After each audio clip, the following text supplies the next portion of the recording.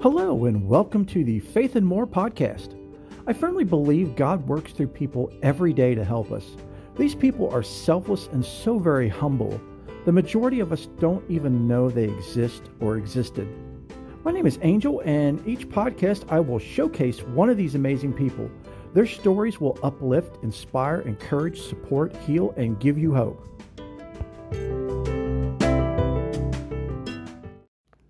Hello and welcome to the show. How is everyone doing? I hope you're all doing well and that you're blessed. If you're new to the show, thank you so much for finding us and for tuning in. And if you're returning, thank you so much for returning. This week we're going to discover Metropolitan Anthony Bloom, also known as Metropolitan Anthony of Saros. A couple of weeks ago we did a show on Father Seraphim that was truly amazing. And if you haven't had a chance to check that out, please go back and do so. I know I always say this, but he was truly amazing. And he really sparked my interest in the Orthodox Church. I wasn't aware of it at the time as I was going through that show that he was Orthodox. Again, the material that I had was very, very limited and very mysterious. With Father Seraphim. Again, check that episode out, and you'll know what I'm talking about. But I did some more digging and found that, he is from the Orthodox Church, or the Eastern Church, as it's sometimes referred to, which is similar to Catholicism, but not similar to Catholicism. And thus, when I made the mistake of using the term to refer to Ilya II, their patriarch in Georgia, the country, as a pope, that was a big no. I should not have done that. I was just going based on the information I had, which was extremely limited and translated not so well. But, again, I take responsibility for what I share with you guys. So, again, it sparked my interest in the Orthodox Church because I knew nothing of it, and I'm happy to say I'm learning about it. And as I'm learning, I found an amazing podcast that is sharing audio teachings and homilies that were given by a man who definitely should be a saint, known as Metropolitan Anthony Bloom, or also known as Metropolitan Anthony of Saros. And Metropolitan is a title which is similar, not exactly like, but similar to the title of Archbishop. So I would never refer to him as Archbishop, but just giving everybody a kind of an idea of what that term means, because I had never seen it or heard of it before until this great being. So we're going to discover a little bit more about him in this show, and I hope you all enjoy. So the story of Metropolitan Anthony of Saros is really awesome. It's really amazing. It's really heart-wrenching, too, to see what he went through in his early life and how it changed him as he went through life. We're going to get into that in a little bit here, because there's actually a teaching, or also known as a homily, that he gave. It's called I Believe in God. Now, those of you who are listening that aren't Christian or of any faith, please continue to listen, because there are some really great tools and some really great things in this teaching that he gave from the very core and heart of his being.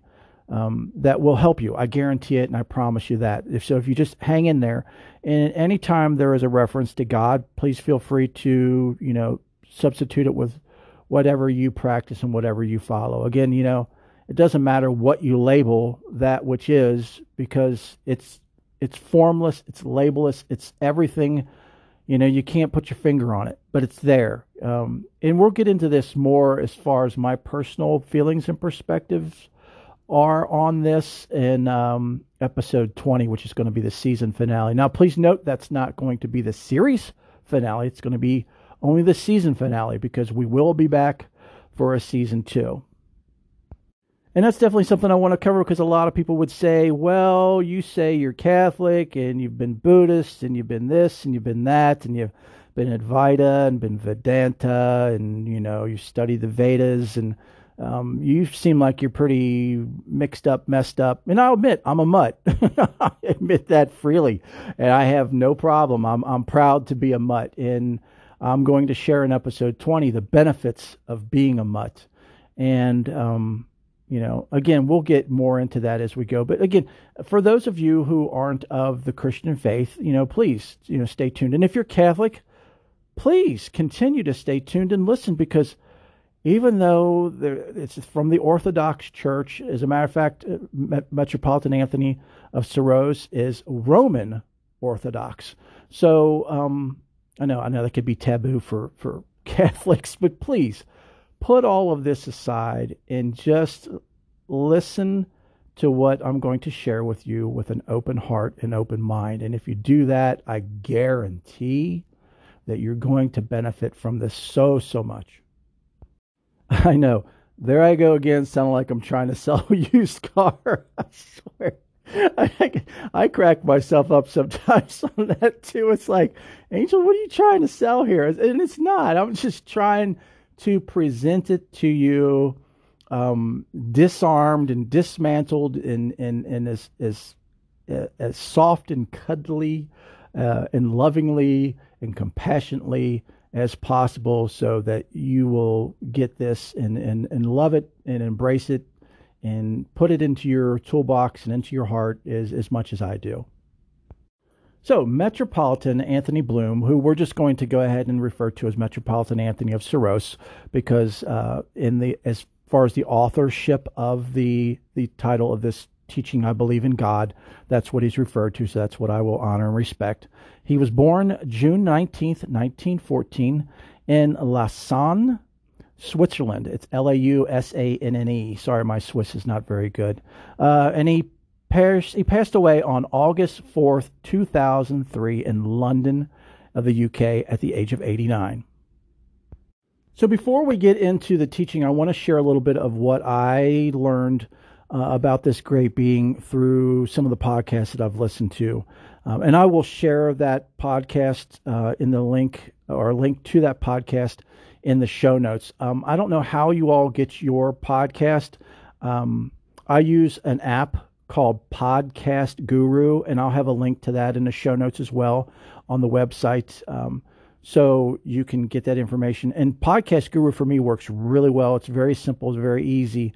And that's how I found this whoever put this podcast up. Bless them infinitely for sharing this.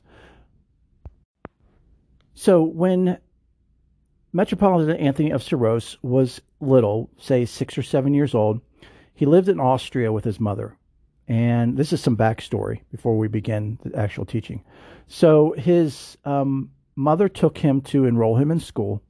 And she took him to, I guess, a place where they decide what school you're fitting into, because most of those schools at the time were religious based. So she first took him and he went into a room with a rabbi, a Jewish rabbi, and the rabbi looked at him and said, "Where's your little cap on your head?" And he said, "My mother always told me not to wear a hat indoors because there could be a sacred image of Jesus or a crucifix." And immediately the rabbi shooed him out the door. Didn't want to have nothing to do with him because he wasn't Jewish. You have to take in consideration what he was born in 1914. So 7 years or 6 years would be 1920. Between 1920 and 1921, this took place. So the next room he went to, he was with a Catholic priest. And the Catholic priest started talking to him and said, well, have you had this? Have you done that? Asking him all the things that you would have done by the age of 6 or 7 if you were Catholic. And Metropolitan Anthony of Syros said, "Oh no, I'm Orthodox." And the priest actually called him a heretic and kicked him out of the room. So you could only imagine how upset a child would be. You're already, I mean, if any of you remember your first days of school, could you put yourself in his place? How scared were you? How frightened were you? And this wasn't even just like going to your first day. This was trying to get in and trying to fit in. Well, he quickly learned that where he was, that was going to be impossible. So his mother eventually took him to a Catholic school and convinced the priest or the head of the school to allow her child into the school. And what took place next was very cruel and abusive because they allowed him entry into the school, but they told all of the other children that he was not of their faith and that they should have limited or no contact with him and that they should not discuss religion with him by any means, or if he shares any of his religion with them, to not listen to it and report it immediately because he is a heretic. I mean, my gosh, here we're talking about a 6 or 7 year old child. You know, that when he gave that talk and talked about that coming from his own voice, from his own being, and that podcast I listened to, that just literally floored me. It really took the wind right out of me. I mean, just, and this started a whole chain reaction through his life that he ended up leaving at that age, he turned his back on God, or if you want to say his God or his beliefs, he turned his back on all of it and declared it all to be just garbage. And he continued in school, but it got to the point that he said between the ages of 10 and 14 years old, he attempted to take his own life, to commit suicide several times by throwing himself in front of cars that were coming down the street. Unfortunately, he wasn't hit, but he said multiple times when he did this, the drivers would get out of the vehicle and beat him, literally beat him, not ask him if he's okay, pull him aside and find out what's going on and talk to him, try to get him some help. They just physically beat him. This is a child now, still a child, between the ages of 10 and 14 years old. So now where this teaching that he's going to give and I'm going to share with you takes up is you've got that backstory. So add that to what I'm going to share here, and that's really going to give you a very round and full picture of Metropolitan Anthony of Syros.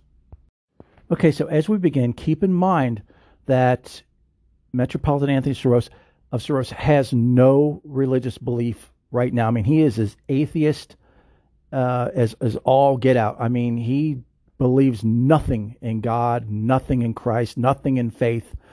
He's very anti all of that because of all that he's gone through. So he says, I met Christ as a person at a moment when I needed him in order to live. And at a moment when I was not in search of him, I was found. I did not find him. I was a teenager then. Life had been difficult in the early years, and now it had of a sudden become easier. All the years when life had been hard, I had found it natural, if not easy, to fight. But when life became easy and happy, I was faced quite unexpectedly with a problem. I could not accept aimless happiness. Hardships and suffering had to be overcome. There was something beyond them. Happiness seemed to be stale if it had no further meaning.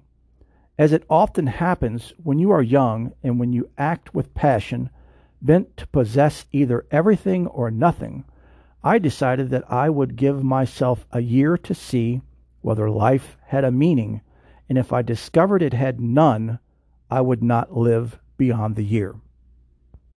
So here he's saying that in addition to those 10, between 10 and 14, the incidents where he was, attempting to commit suicide, here he affirms that he was giving himself 1 year to find out if life had meaning or not.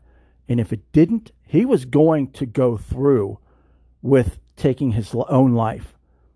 And I'm so happy, beyond happy, and we are all so immensely blessed that God, the universe, the divine, intervened and changed this man's life and turned him, help him turn into what he became and what we're going to experience just through this one teaching.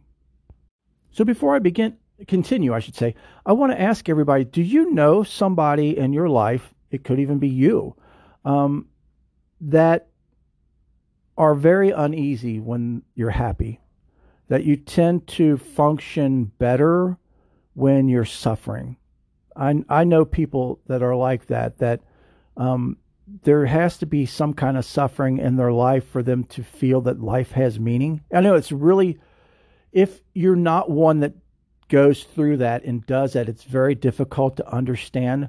But believe me, there are a lot of people in the world today that are very uneasy with happiness because a lot of people, for example, Metropolitan Anthony of Soros, he only knew of suffering. He identified with suffering. So when he suffered, that felt like life, how life should be. But when he was happy, it was very uneasy. I know those people who have been abused as children, that as they grow and mature, they become like that they feel that they should suffer. And that happiness, they don't deserve to be happy. And I think all of us can identify with that to a certain degree, that we feel that we don't deserve to be happy. But please, on the contrary, you deserve infinite happiness, and no one deserves to suffer. But unfortunately, we do suffer, and there's ways through our faiths. Each of you, I'm sure, has different ways in your faith. If you're not sure, look it up, research it. As a matter of fact, we can actually do a show on different faiths and how they address suffering. That would be good. Maybe we'll do that in season 2. How about that? We'll pencil that one in, and we'll make that happen in season 2. But don't have to wait until season 2. Please look it up on your own. How does your faith address suffering? What should you do with suffering? What should you do when you suffer? Because all faiths have ways of dealing with suffering. So we continue. He says, months passed and no meaning appeared on the horizon. One day, it was during Lent, and I was then a member of one of the Russian youth organizations in Paris. So he's now in Paris. One of our leaders came up to me and said, "We have invited a priest to talk to you. Come." I answered with violent indignation that I would not.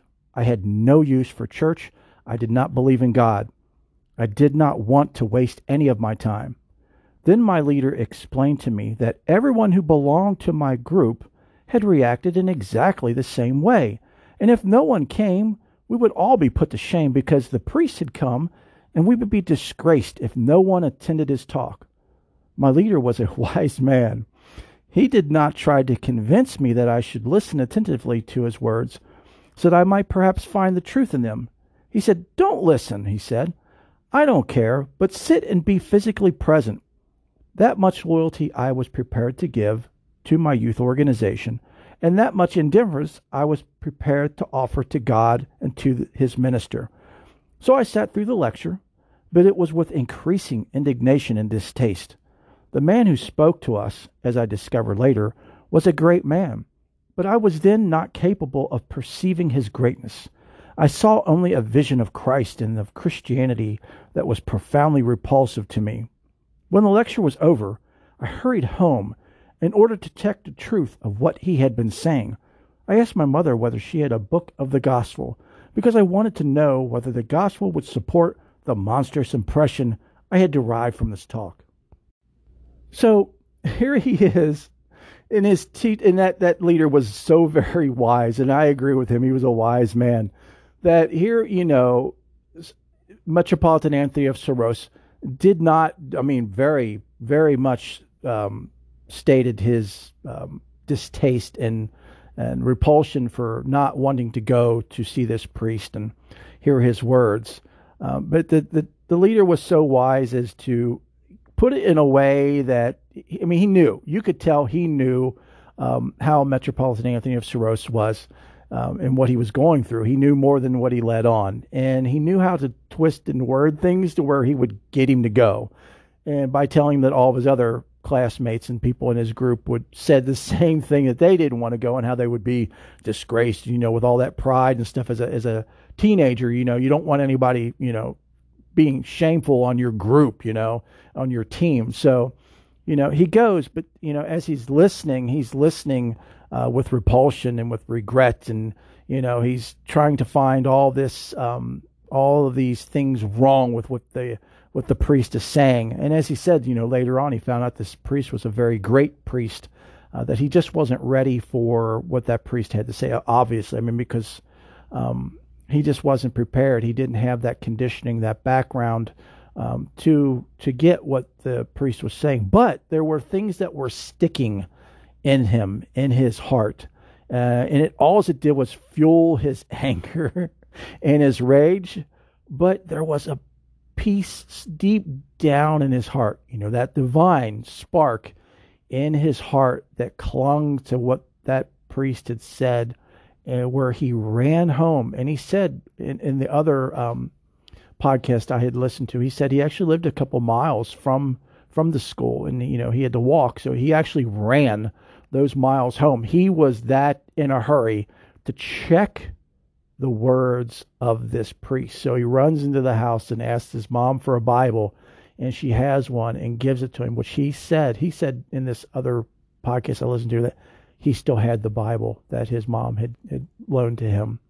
And he looked up these words that the priest had shared, the homily and the sermon and the lecture that the priest had given, just to check the facts, because you got to make sure you check the facts. Okay, so we'll continue, and this is where the huge change happened in his life, the lightning bolt that struck him.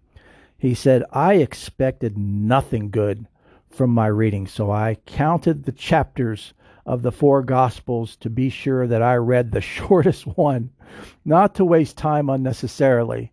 And thus it was the Gospel according to St. Mark, which I began to read. Now, again, referring back to the other podcast I had listened to on this, he talks about this.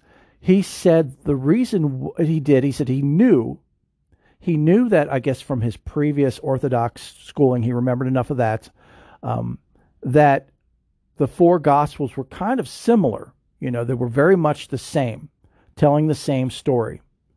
So he chose the thinnest one, the smallest one, because, of course, he didn't want to waste his time, but he figured that gospel would have, or that book of the Bible would be able to either confirm or deny what the priest had told them.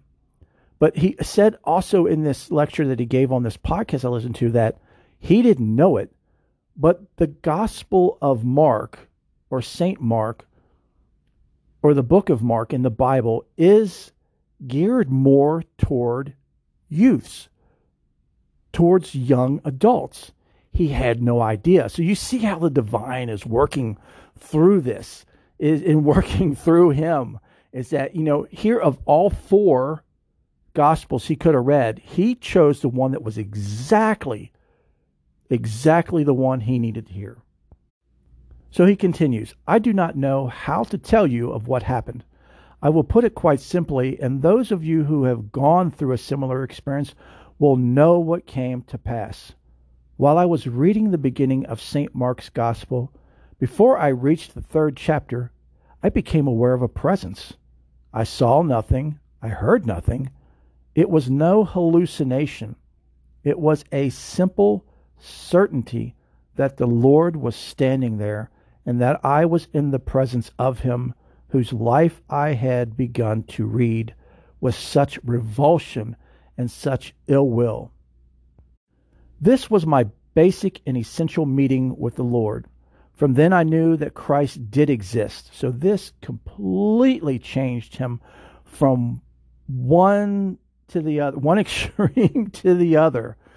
He says, I met with the core of the Christian message, that message which St. Paul formulated so sharply and clearly when he said, if Christ is not risen, we are the most miserable of all men.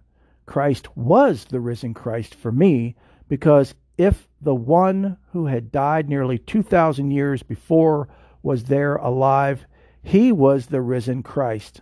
I discovered then something absolutely essential to the Christian message, that the resurrection is the only event of the gospel which belongs to history, not only past, but also present. Christ rose again 20 centuries ago, but he is the risen Christ as long as history continues. Only in the light of the resurrection did everything else make sense to me, because Christ was alive and I had been in his presence. I could say with certainty that what the gospel said about the crucifixion of the prophet of Galilee was true. In the light of the resurrection, that I could read with certainty the story of the gospel, knowing that everything was true in it, because the impossible event of the resurrection was to me more certain than any event in history. History, I had to believe. The resurrection I knew for a fact. I did not discover, as you see, the gospel beginning with its first message of the Annunciation, and it did not unfold for me as a story which one could believe or disbelieve. It began as an event that left all problems of disbelief, because it was direct and personal experience. He also goes on to say that the centurion at the crucifixion, for those who are familiar with the crucifixion and the passion of Christ, remember the centurion, after Jesus had passed, the centurion said, truly, he is the Son of God. He continues, then I went on reading the gospel, and I discovered a certain number of things which I believe to be essential to the Christian faith, to the attitude of the Christian to the world and to God. The first thing that struck me is that God, as revealed to us in Christ, is everyone's God. He is not the God of a nation, or a confession, or of a denomination, or a more or less peculiar group. He is everyone's creator. And that's something I want to emphasize, and I can't emphasize enough, that regardless of your faith, God, the divine, the universe, whatever you want to refer or label, that which cannot be labeled is your God, is everybody's God, and it doesn't matter. And I said this even when I taught Buddhism, that a truth, regardless if you believe it or not, does not make it any less a truth. So God, the divine universe, again, that which you cannot label, that is all that is. Regardless if we believe in it or not, that doesn't change it at all. So he continues, in him I discovered that the whole world had cohesion, that mankind was one, that differences and divergencies were not final and decisive, because we were loved of God, all of us equally, although we were called to serve him in a variety of ways, with a variety of gifts, and with a very different depth and width of knowledge. But the greater the knowledge, the greater the closeness, the greater the responsibility in the world, that God loved so much that he gave his only begotten Son for him to die, that the world may live. And that, again, I'll be getting more into this, and I keep referring to episode 20. I'm sorry, but it's going to be good, believe me. But again, it doesn't, and again, my personal opinions and beliefs, so don't hold anybody responsible other than me, and I take full responsibility for what I'm going to say. It doesn't matter your faith. It doesn't. God loves you regardless of what wrapper you come in, or what you wear, or how you look, or the color of your skin, or whatever, human, animal, plant, whatever. God loves everyone equally. And that's one thing we have to keep in mind. We all too often, I'm getting into this in episode 20, but we all too often focus on the differences instead of focusing on the similarities. And that's where we go wrong every time. And I'll share a little bit more of that here as we go. So he continues. He says, the second thing I discovered was that God not only does not want us to be subservient to him, but that he stands as none other than for the dignity of man. He refuses to accept us as slaves. He does not permit us to forsake our dignity of sons and children.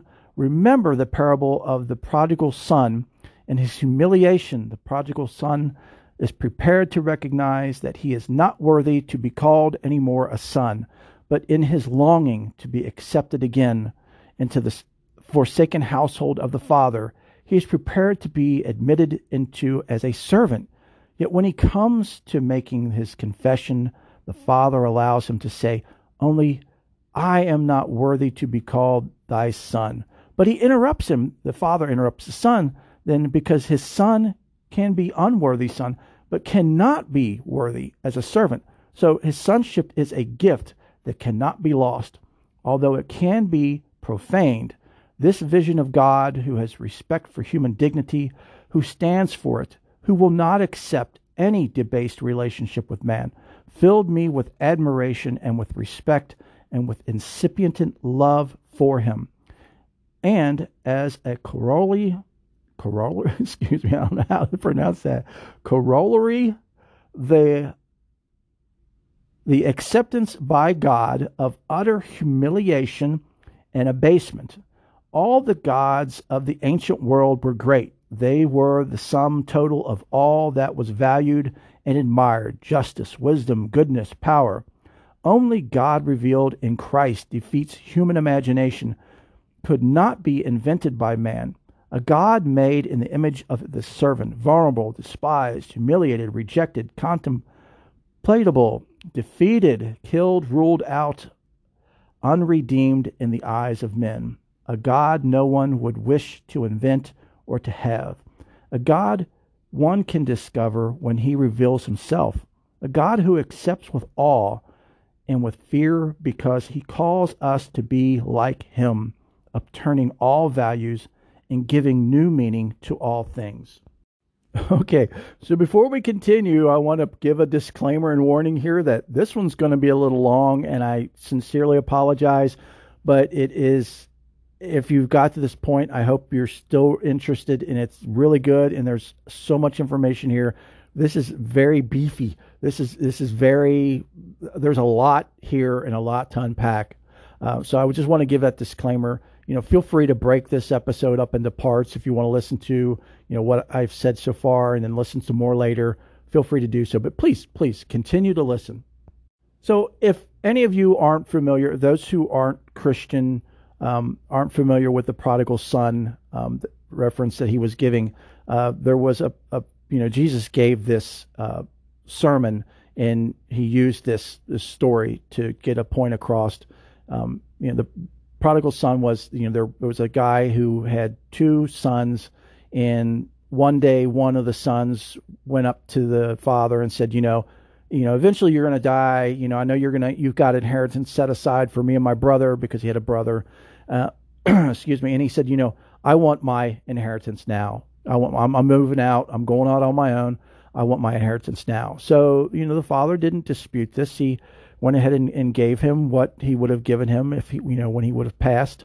And so the son went off. He went off and he went to a town, and he wined and dined and gambled and did, whatever, you do when you have a lot of money and no sense of what to do with that money, and no morals. And before you knew it, he was out of money. And so he took up work as a servant in the fields for somebody, and that wasn't panning out, and he did that for a while, and then there became a drought and a famine, and he found himself in a really hard spot, where the farmer that he was working for, the pigs of the farmer were eating better than he was. And he thought, you know what? This is crap. I'm going home. I'm going to go home. I'm going to throw myself at the mercy of my father. I'm going to apologize profusely and beyond the beyond, and beg him to take me back as a servant, because his father was kind of wealthy, of course, and had servants. He goes, because the servants his father had were eating better than he would have ever eaten on his own. So he figured, if I go back, I can apologize. Dad will give me a job as a servant. I can work for him, and I'll still be better off than what I am now. So he, on the way home, he's thinking, how am I going to say this? What am I going to say? And he's, coming up with this speech. Well, the father sees him from a distance coming, and his father is just over the moon. He's beyond happy and elated. How would you feel, if those of you who have children, that if your child went away and you hadn't heard from your child in years, and here comes your child back, you don't care why they left. You're so happy to see them. And this is the way the father was. The father called to his servants. He said, go get my finest robe, go get a ring, because back then they used rings as a sign of, somebody's, wealth and prosperity and class. So he said, go get my finest robe and ring, and, bring him out here. My son has come back from the dead. So the kid gets up to his dad. He's getting ready to go into this spiel, because he's got this line he's rehearsed, the whole journey home. And his dad just cuts him off and just hugs and kisses him and says, welcome home. And, puts this robe on him and puts this ring on his finger. And, the kid's just overwhelmed. He's blown away that his dad's welcomed him back. So the dad calls out to the servants to, get the fattest, pig or whatever, kill it and grill it. And, oh, I'm vegan and vegetarian, so that excuse me as I wince at that. Yes, I used to eat meat, but it's nothing against those who do. Everybody has their own way, but it's kind of repulsive, just the visual of it. But anyway, so he has this feast and this party, and he's rejoicing that his son has come back from the dead. His son is home. And meanwhile, don't forget, there's another brother, and this brother was out in the fields working all day, and he's on his way home after working a hard day, and here it is, sunset or, night, and he hears all this loud music and party, and he's like, grabs one of the servants. He's like, what the hey is going on here? And the servant's like, haven't you heard? Your brother's come home. So as you can only imagine, he was extremely upset, to the point where he refused to go into the house.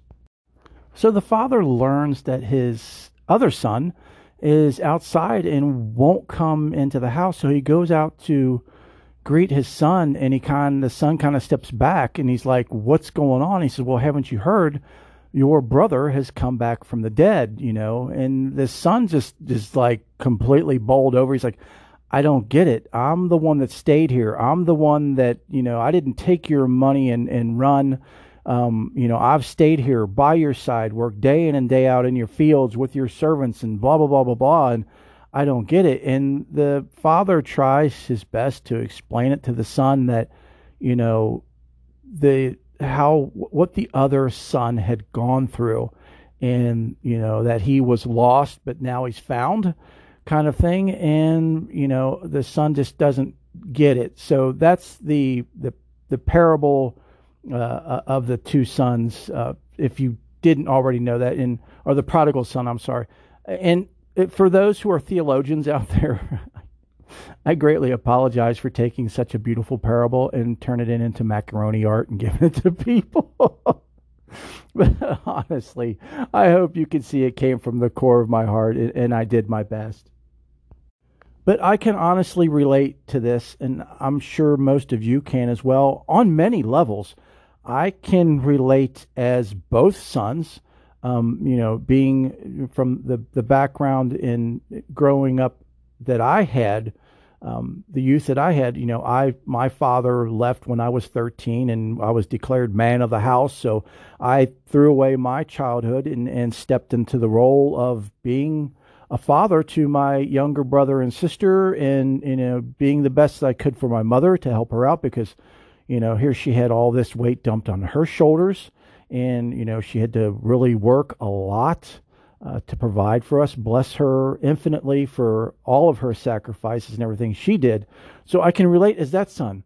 But I can also relate as the other son because I fell in love at 17 and met my amazing, beautiful, sage guru wife that she is and best friend. And we still are today, 36 something odd years later. But I left the house. I left home. I mean, and I sinned. I sinned against my mother, and not just once, but several times. We had a separation, but then we got back together, and I worked with my mother in the same place of employment for a number of years. And at the age of 29, if you can believe it or not, I had a midlife crisis and pretty much a nervous breakdown. And there's no, as my wife says, there's no excuse, but there's always a reason. And I'm not making any excuses for anything I've done or any of my sins. It is that, and I accept responsibility for that. But, I gravely sinned against my mother and put her in a terrible predicament and situation to where she could have lost her job or worse. And for that, I'm forever sorry for. And I had such guilt and shame that I stayed away from my mother for almost 20 years. And because I couldn't face her. I couldn't talk to her. Because I just felt like I was more, or I should say, lower than garbage. We can say I was the poo below the poo that was in the garden, and I wasn't providing any fruit. So, and I know that's we shouldn't put ourselves down, and it's something that I've worked through and continue to work through. I'm nowhere near 100%, but I am happy to report that my mother and I have a beautiful and great relationship now that is, growing so much fruit in abundance that it will go on forever and ever. Amen to that. So again, I can relate to both of those stories, but I can also relate to the father. Those of you who have children, and I know some of you probably can't relate to it because your parents weren't loving unconditionally. But as a father, I can relate. I love my son unconditionally. He is such an amazing being. I learn from him each and every moment, and I'm beyond blessed that he still lives with my wife and I, and that I get to experience what I do with him. And he's just, I don't know, he's just so fascinating. So again, I can see that, but it's getting back to, sorry, didn't mean to go off on a tangent here, but it's getting back to God, the universe, all that is, that which you cannot label, that is all. And that unconditional love, that which is all, God, the universe, whatever you wish to call that which can't be labeled. I know I keep saying that, but I want to make sure I don't leave anybody out. I mean, all faiths are important, and we all believe in this higher being, this higher energy, this higher vibration, this higher existence. And that thing, that everything, that all loves us unconditionally. It doesn't care who you were yesterday. It doesn't care who you are today. It doesn't care who you are tomorrow. It loves you. So continuing on, sorry, didn't mean to go off track there, but continuing on with the teaching by Metropolitan Anthony of Soros, he continues by saying, "Then I discovered that the world was dear to God, that he had not only made the world to remain afterwards its creator and become later its judge. He had created the world in an act of love, and he had never become alien and indifferent to this world he had thus created. The incarnation unfolded itself And I am now speaking no longer of the first primeval experience of mine, but of something that has developed in the course of years. The incarnation unfolded itself into a variety of meanings of depth, but not only of meanings, for the basic experience of reality remained always untouched. When we read the Old Testament, we may at moments think of the world once created by God moving and developing before the face of its Creator and called one day to be judged. This vision is so poor and so inadequate to what the Old Testament teaches us. The fact that God called us, all the world, visible and invisible, the fact that God called all things and beings out of naught, out of radical non-existence into existence, is already a relationship. We are related to God by this act of creation, and in this act of creation, when we think that whatever or whoever is called into existence is called to be a companion of God for all eternity, we can see the depth of the divine love and the extent of the divine risk. Because we are free to accept the love of God and to reject it, we can frustrate this love or fulfill this love. But God's love remains immutable, and He remains faithful forever. He creates each of us in hope and in faith. And at moments when our faith vacillates, and our hope sways and wavers, we can rest in the divine faith and in the divine hope. When we think that the cost of our faithlessness and our waverings is paid by God in the life and death of the incarnate Word, when we can rest assured in His love. There is a relatedness and a deep relationship between us and God in the very act of creation and in the very gift of freedom. Freedom is an absolute condition of love, because love is the gift of oneself in perfect freedom and has no meaning apart from freedom. But there is more to it. The English word freedom is rooted in the Old English word that means beloved or beloved. My free meant my beloved or beloved. The word liberty, which signifies freedom in another language, defines the status of the child born free in a free man's household. The Russian word for freedom indicates that we are called to be our own selves, not to imitate, not to ape, not to resemble, but to be ourselves in the image of the one who is perfect freedom and perfect love, truly Himself.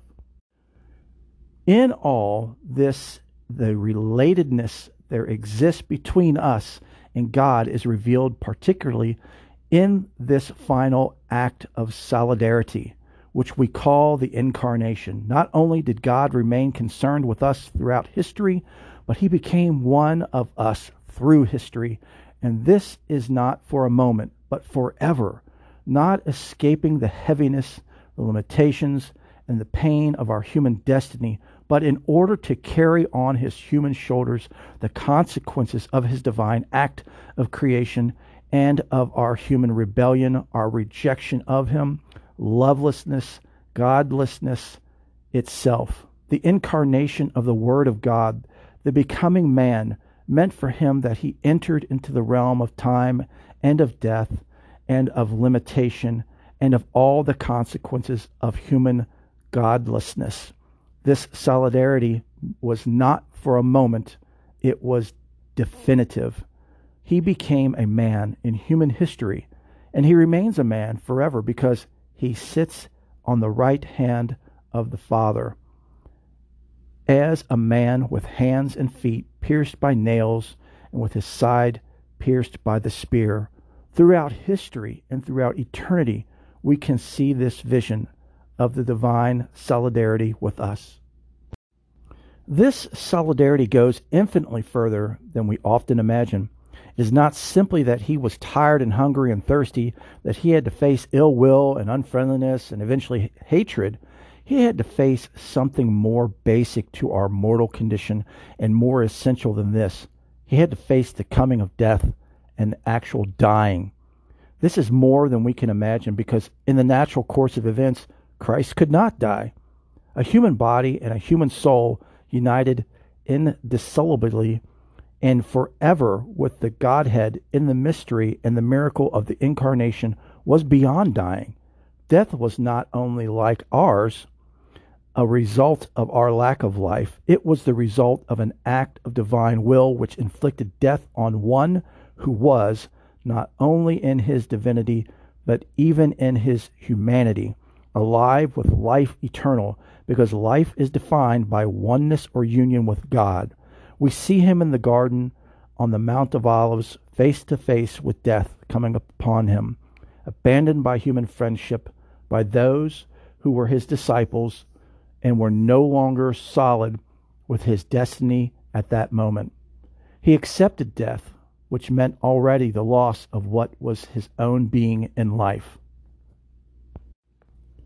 Again, upon the cross, the decisive, the most tragic words of history, my God, why hast thou forsaken me? Why? Because death is possible only through separation from the source of life, from the Godhead. And for him to die meant that he went through the experience of total, radical, real deprivation of God, of godlessness, not only as a world outlook, not only as an absence of a sense of God, but as a positive loss of the Father. There is not one man on earth who can claim to have known godlessness as Christ knew the absence of God at that moment, without which absence he could not die. This is the extent of the divine solidarity with us. This also is the measure of the divine love and consideration God has for the friend he has created to be his companion for all eternity. People are often prepared to believe in the death of the cross, but not in the resurrection. How strange! To believe that life can die and not be able to believe that life can live? How strange also that we are so poor in the experience of things of our own faith that the only event of history which belongs to our own day is so obscure, and we do not know the risen Christ while we imagine we are capable of knowing the Christ of the flesh, that Christ of whom Paul said that we do not know him any more while we now know the Christ of the Spirit, revealed and known to us by the Spirit of God. But in Christ we do not discover only the divine solidarity and incipently, as I have tried to show, the value which God attaches to us. We discover also that man is, because he is not only very God, he is also very man. Our vocation is to be what he is. This is the meaning of our belief in the church as a body of Christ. We are called to be live, real members of the real enlived body, the head of which is the Lord Jesus, one real body. What Saint Ignatius of Antioch in the first century called the total Christ, head and body together. We are called to such intimate community of life with him that what he is, we also are to become. In other words, of one of the greatest writers of the 4th century, Athanasius of Alexandria, excuse me if I slaughtered that, who says, God has become man in order that we should become gods. Before we become gods, we must become men or women in the image of the one who became what we are. The extent to which we are called to be identified with him who chose to be identified with us is greater than we think. It is because we have a very mean vision of our calling that we are not aiming at the full stature of Christ. Irenaeus, I believe it is, Irenaeus, excuse me. It's Irenaeus. You figure it out.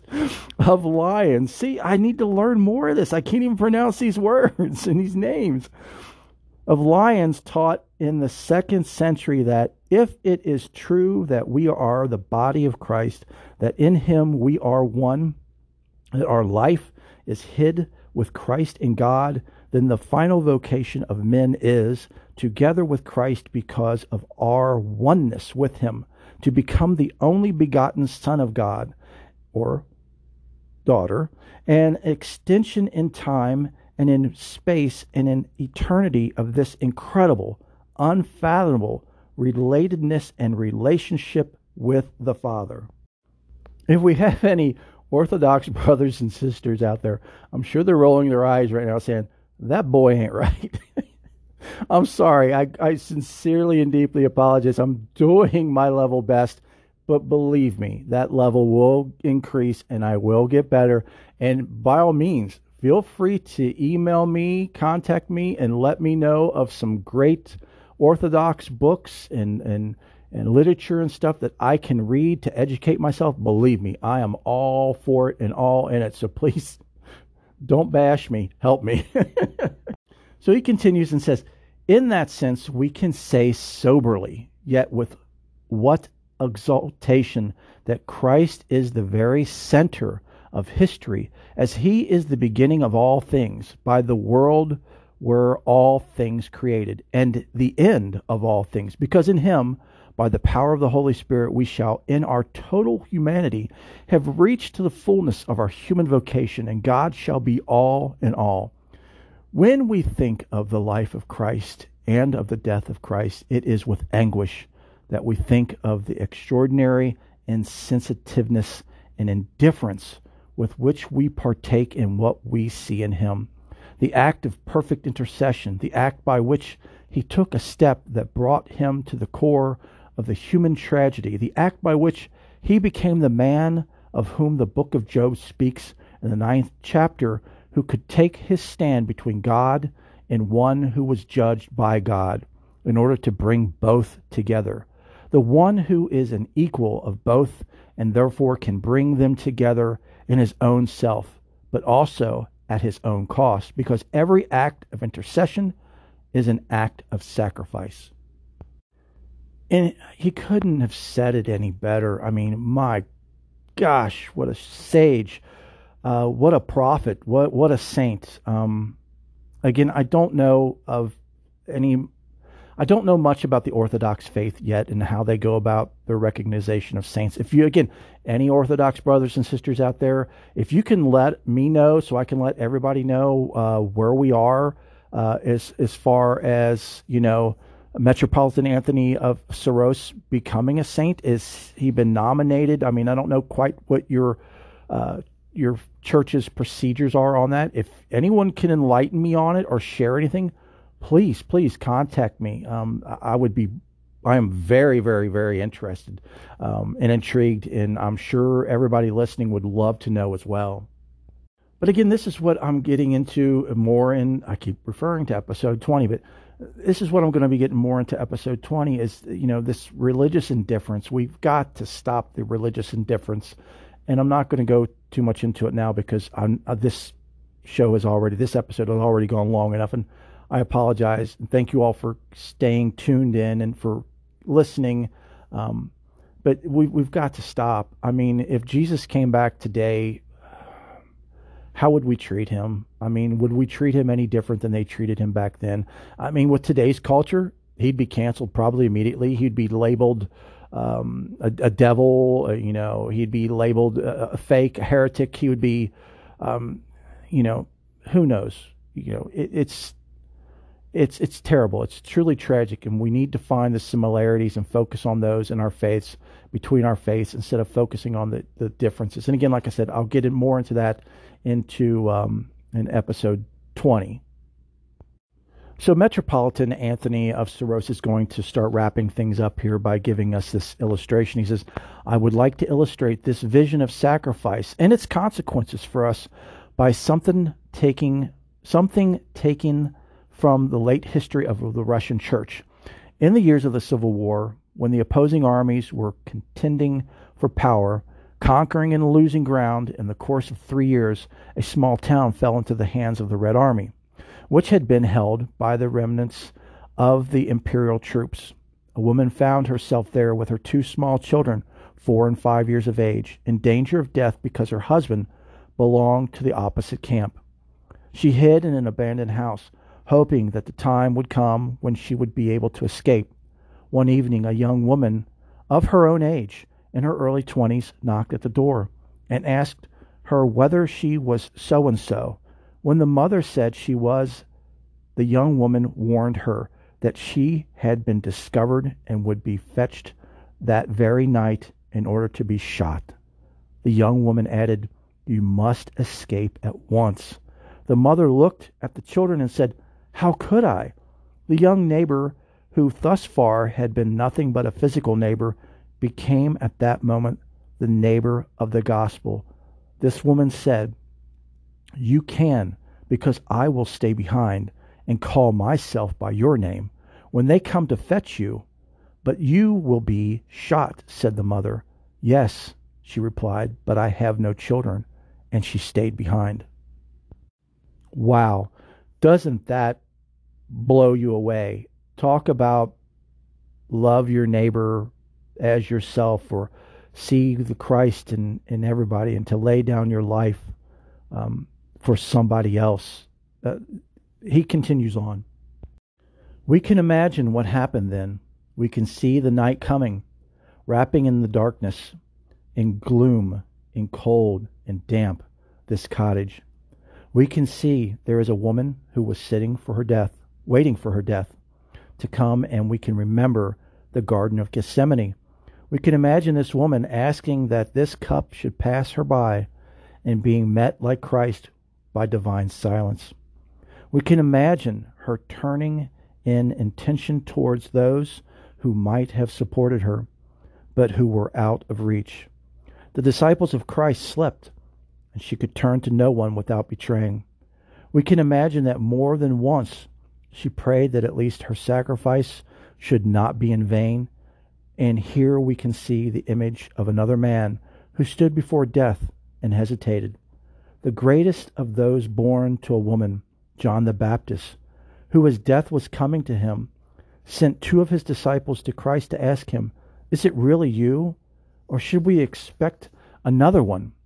If it really is you, then all the sacrifices of my youth, all the years in the wilderness, all the hatred I was surrounded by, the coming of death, my diminishing in order that you might grow, is a blessedness.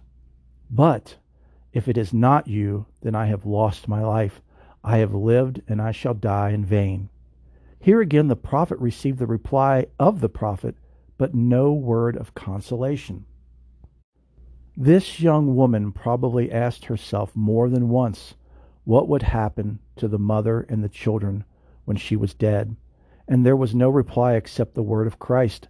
No one has greater love than he who lays down his life for his friend.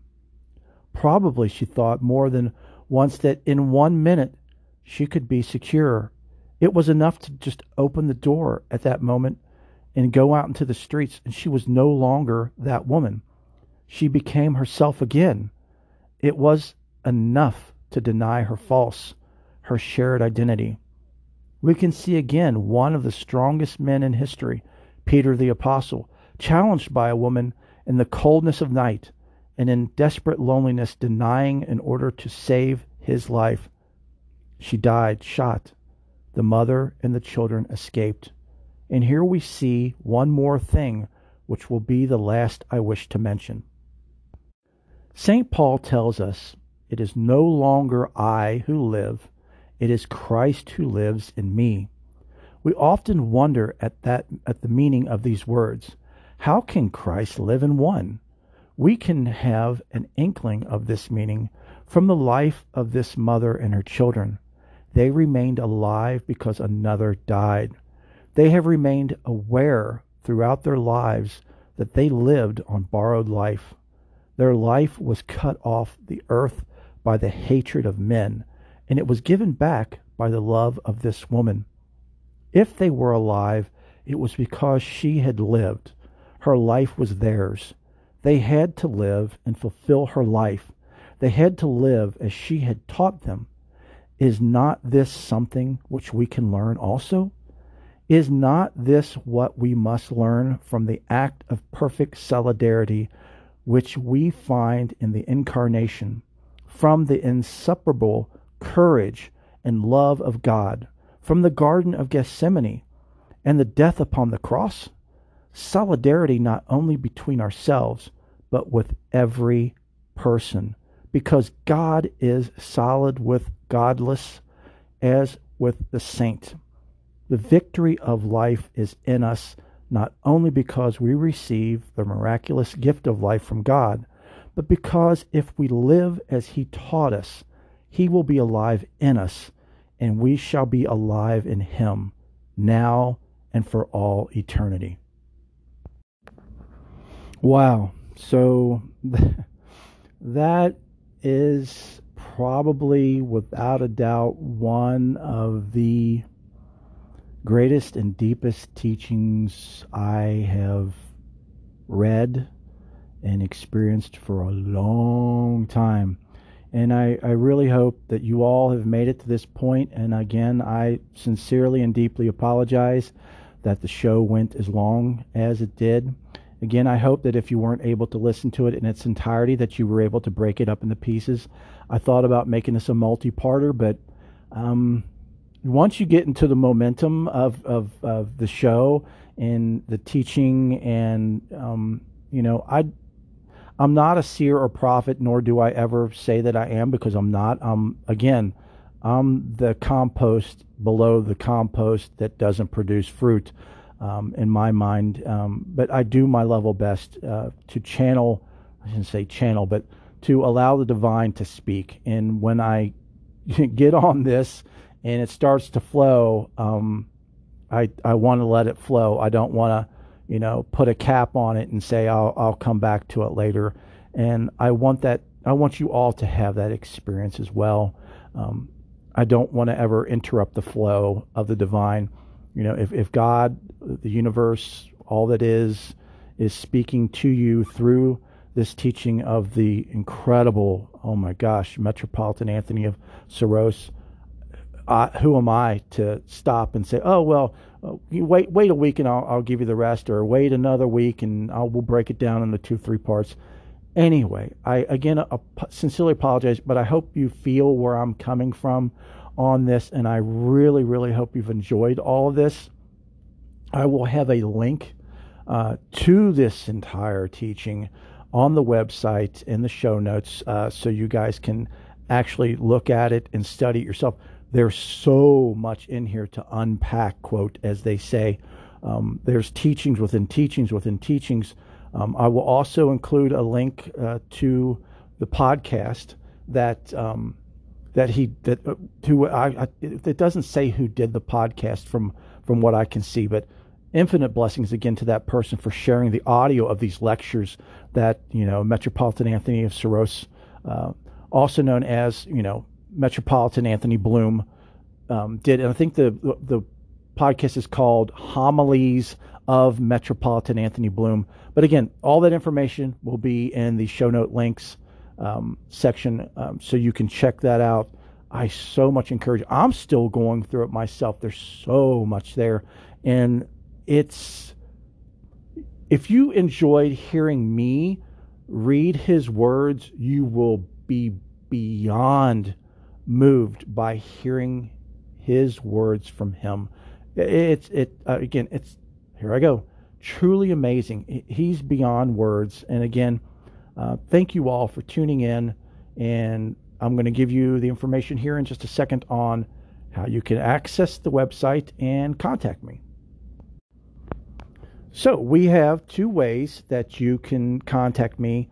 And also we have a website for the show now, which is incredible. And I've gotten a lot of great feedback about the website, about how easy it is now to access the show, to access the show notes, to listen to the show. You can do it all through the website now. Again, nothing against Anchor.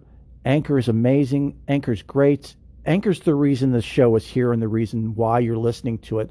I don't have the funds to pay for a service to do this. I don't have the funds to pay for a service, for a website. And so, infinite blessings to Anchor, and also infinite blessings to Wix Site, who is providing the free website for us.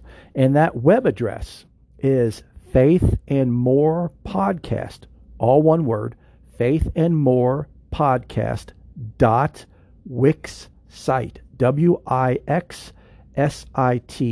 again, WIXSITE.com/my dash site, SITE. So it's faithandmorepodcast.wixsite.com/my dash site.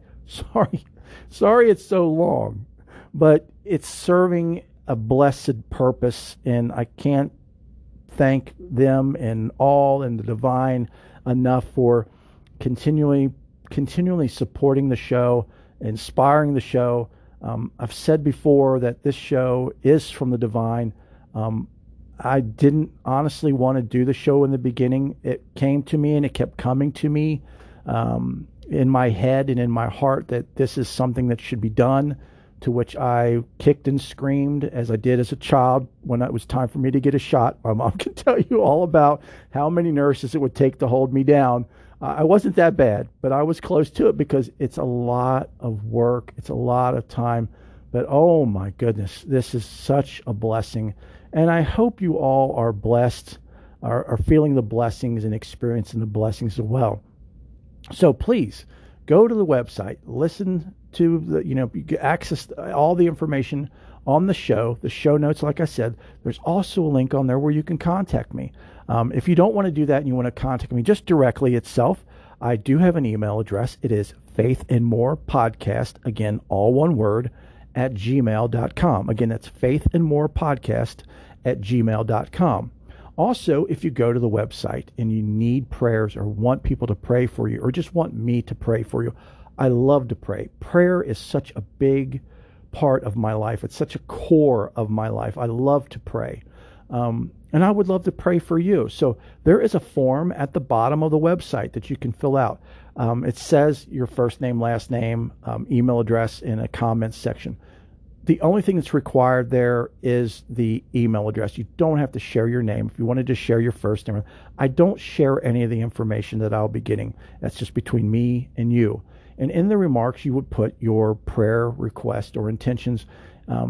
Please, by all means, use that form if you want me to pray for you, if you want the show to pray for you. Please make sure you note in there with your prayers if you want it just to be me to pray, or if you would not mind me sharing it with the show. I don't have to give your name. I don't have to give the particulars, but as you know, when you pray, the more information you have on a person, the more you're able to kind of direct and channel your prayers. And the more prayers you have going for a certain person, a certain thing, a certain purpose, the more powerful, the better. So I encourage everybody to do that. So as we wrap things up here, finally, I know everybody's saying, finally, he's going to shut up. But as we wrap things up here, again, this week, I would like to close the show with a prayer instead of doing a song of the week. I plan on getting back to the song of the weeks, but I think it's important as well to incorporate prayer as well. And of all prayers, this is a very simple prayer, and it is, from what I have gathered, again, Orthodox brothers and sisters, don't be upset with me if I'm incorrect. Please gently correct me. One of the core prayers of the Orthodox faith that I have found thus far in my studies is a prayer called the Jesus Prayer. Now, this is a prayer that you can say. It's quite simple, quite easy. I will give you the English version. There's also a very beautiful Greek version, and I'll have links to an awesome video of an Orthodox priest teaching you the Greek prayer of Jesus. And it's very beautiful. It's very simple. But the prayer of Jesus it's very simple, very easy, and it goes, Lord Jesus, Son of God, have mercy on me. That's it. It's that simple, but the words are so powerful. Again, Lord Jesus, Son of God, have mercy on me. And you can say that over and over and over and over and over again. In Eastern philosophy, we call that a mantra. I guess in Catholicism, they would call that a rosary. In fact, the Orthodox have what they call prayer rope, which has knots in it. Beautiful. Look it up on Etsy. They're amazing. No, they're beautiful, and it's so powerful. So you could have a prayer rope, or you could just say this over and over and over and over. Lord Jesus, Son of God, have mercy on me. Or you can say, Lord Jesus, Son of God, have mercy on us. Or if you're wanting to pray for somebody that needs your prayers, you can say, Lord Jesus, Son of God, have mercy on so and so. So that is the prayer I will leave you with for this week.